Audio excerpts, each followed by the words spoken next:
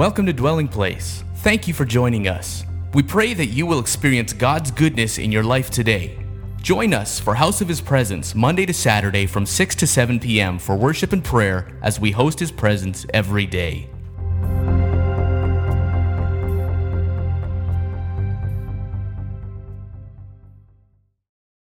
We've been talking here, and I just cannot let it go just yet, about the temple and the glory.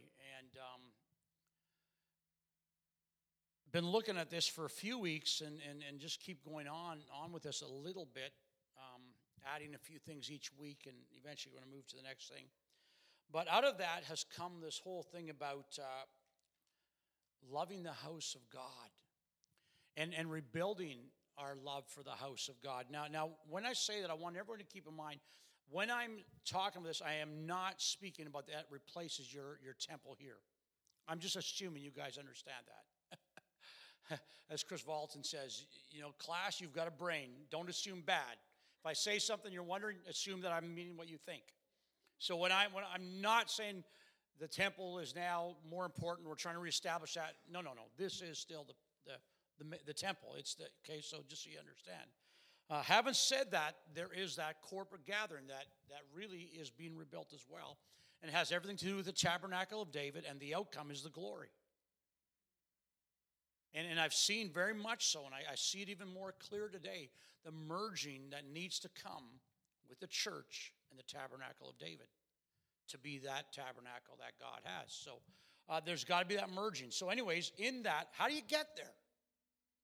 Well, in our anti-establishment society that's crept into the church, and we've lost our focus, and we've kind of made our outlook to the church the same way the world looks at establishments anywhere, and people rebel right away to any form of established message or work, but yet God's in it, and He established it. And so what happens is that we lose our love for His house, because now, like it was in Haggai, we get consumed by our own life.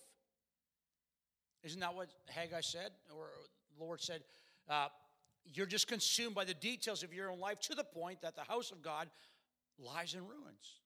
And so as I read through this, I realized if we're going to ever be able to establish and merge and become into that work that God has, then we really need to start loving what God loves. Really need to love, it's not on the wall anymore, but the church. He said, I'm going to build a church, and the gates, and a lot of people don't love the church. They use the church for their convenience, because of our whole society that says take what you can, and it's everywhere. And so pretty soon we feel it's very easy to neglect God's house. It's very easy to neglect the church, and because everybody's doing it. And we already have a consumer mentality, and so it's very easy to look at the work of God in a consumer mentality. I get what I like, and I'm not committed, nor do I really truly love the house. So I'm at the gym today, and we had a great meeting today, and they prayed for us. It was wonderful. I needed it badly, and I'm at the gym, and these thoughts came as I'm on the machine. It's amazing how you can think when you're just puffing and panting and just, sweat's coming out like it's in the buckets. And the thought came, what does it look like to love the house of God? What does that actually look like? What does it look like to love the house of God? Now let's remember this. Remember, the rebuilding of the temple was important to God, because as far as the people were concerned, they were just going to let it go. They were just going to put it on the shelf and just go, okay, sometime we'll get to it. It's not the time now, but, let's just build our own lives. That was where they were at. But it was God who said, no, don't do that. Get back to what you started. I'll be with you. I'm going to give you everything you need to do it. I'll empower you. I have the gold. I have the silver. Whatever you need to go do this, get your love back, get your act together, and start building. It was God who did it. It wasn't, and we need to keep this in mind, because it was God who got this thing rebuilt or regoing again. So, jump now to the New Testament, because a lot of people kind of go, well, but this is the New Testament days. We don't have to love that so much anymore. As long as we love this, we're good. But you know what I find people who just love this pretty soon waver. It's funny. It's really weird. It's really bizarre how if this, even if your own temple becomes all you're worried about, it's weird what happens to your faith. You start to not care about other people. You start to not care about the bigger picture of the kingdom. You start getting and you lose where Jesus himself said, seek first the kingdom. And now it becomes, anyway, so we run to the New Testament, and I'm going to quote Bill Johnson, our great leader, who we've never met. But I'm going to announce him at a conference sometime because I had a dream about it. I had a dream of myself in a large stadium conference, convention or something, introducing Bill to come and speak. So someday it's going to happen. Anyways, he says this. He says, Jesus is perfect theology. I love that. Jesus, do you understand what it means? Jesus is perfect theology. You know, theology is trying to figure out what God is, what he's all about, how he works. He goes, well, all you do, if you want the theology of God and how he looks and how he acts and what he's about, what he's like, look at Jesus. Jesus is perfect theology. What you see of Jesus, you see of God. How Jesus acted is how God would act. The attitude Jesus carried is the attitude of God, of his Father. Isn't that pretty cool? Jesus came to represent the Father to the world. And as the church, we're to represent Jesus and the Father to the world. So Jesus was without sin, and he depended on the Holy Spirit really, really powerfully. And so without sin, he reflected the Father very well. So if you want to know how to live your life, you look at Jesus. He's perfect theology.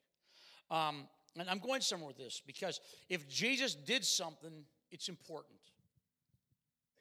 Now, I don't know if he threw rocks on the water and skipped stones just for fun. I don't know if those kinds of things aren't in the Bible. If they told jokes and played pranks on each other, I don't know. But if he did something and it's recorded, it's because it's important. And it's important for us. Because he himself said, I only do and say what my Father has shown me to do and to say. I'm going somewhere. So back to, what does it look like to love the house of God? Go to Mark chapter 11.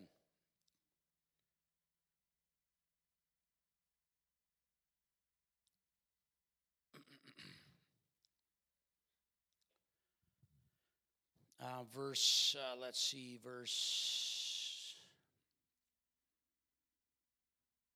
12. We see Jesus here on his way to the temple. He gets to the temple and he reaches Jerusalem and he goes into the temple and he sees it's not what it should be, not what he thought it would be and it was supposed to be. And so he goes in there in this cleansing mode, and he overturns the tables of the money changers, flips things out, wouldn't allow anyone to carry stuff in there, declares, my house will be called a house of prayer for all nations. You've turned it into a den of robbers. And everybody stands back going, whoa, where did this come from? Okay, so then now let's go to, let's see, where is it? Let's go to John 2:17.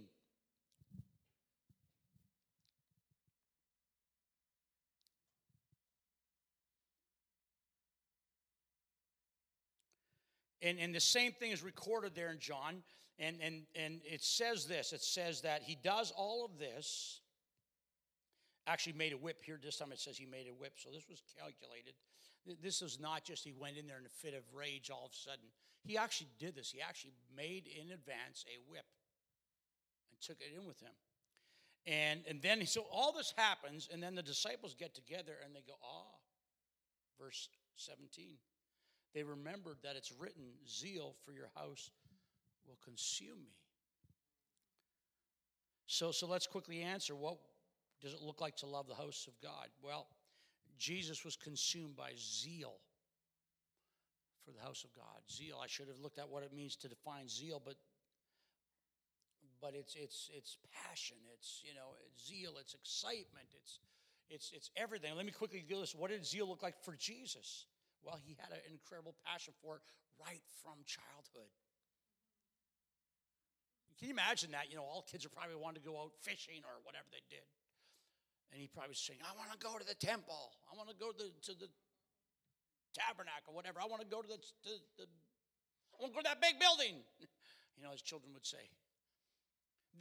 And so once he was old enough to do his own thing, they couldn't even find him. When they did find him, he was in the house, in the temple. He was in there just spending time there. So right from childhood, his passions, he was drawn to it. Isn't it crazy how today we get, are people drawn to the house? Are people drawn there? Is it something they want to do? Yesterday, I got to be honest, I was baffled.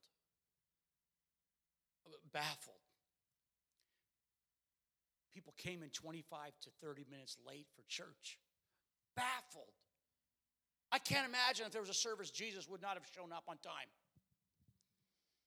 And I'm going to show you he did come every week. I'll show you in a minute.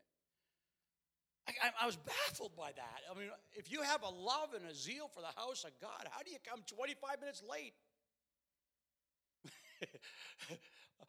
I have to go before God every day going, God, I need grace. I need grace for how can you come to your house half an hour late? If the bus is late, I understand that. You got a flat tire. You're kidnapped along the way, held for ransom. I understand those things. But think about this. People aren't late for work. They get fired. So the love for the house of God, it's lacking somewhere just big time. If I had said it was just once, it happens. But it happens so much. John Finocchio posted something in the Facebook. This is from Hairston, Ontario. Kind of a joke on Facebook saying, if we can just get people on time to the house of God.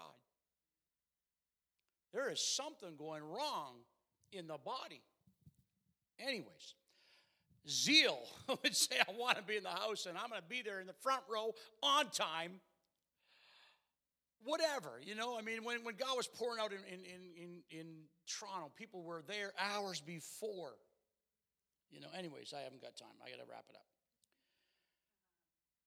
And his zeal was in his reflection, in his description of what it meant to be in the tabernacle. I'm going to stop there. I'm going to pick up the next time. But here's the deal. We need to restore the love for the house of God, and it'll show up in how we live. And it showed up in the purpose for the temple. Jesus goes on to say, you're doing this, but it was supposed to be this. You lost your zeal for what originally was a purpose, and now you're doing this.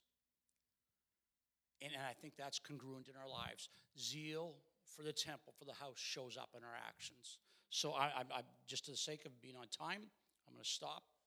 What I like to do in these few moments before we come to worship, Rosemary, you can just go to the keyboard, is that we corporately just say, God, you come. Because through the rest of the time, we become individual in the sense that we're all doing this in the room. But let's just together, why don't we even stand and let's just say, God, you just come. We welcome you to come. And we pursue you together. And so this evening, Father, we thank you that these people are here, God. I know I'm preaching to the choir again, but Lord, these people are here to seek your face and to worship you, God. And we know and we understand that when we worship you, you come and you put a throne down and you establish it upon the praise. And so we corporately together as we start, we just say, we welcome you, Lord, to come. We welcome you to come. We love you. Why don't we just corporately say, God, we love you to come. Because we know when you come, then you rule and you reign and the kingdom takes its place. Everything in the kingdom starts to line up again because the king is on the throne and sin doesn't abound when the king is on the throne in the land. And so we welcome you tonight. We corporately welcome you to come. Holy Spirit, just come. Just come with power today, oh God. Come with power, Lord God. We welcome you to come, oh God, tonight. We welcome you to come. And as you come, restore each one of us in this room, in this house, oh God, the love for the house of God. The love for that which you love, oh God. The love for that which you love, oh God. The love for that which you love, oh God. Restore within us the love for you, obviously, first and foremost. Lord, we thank you tonight. We thank you that, God, you're so good.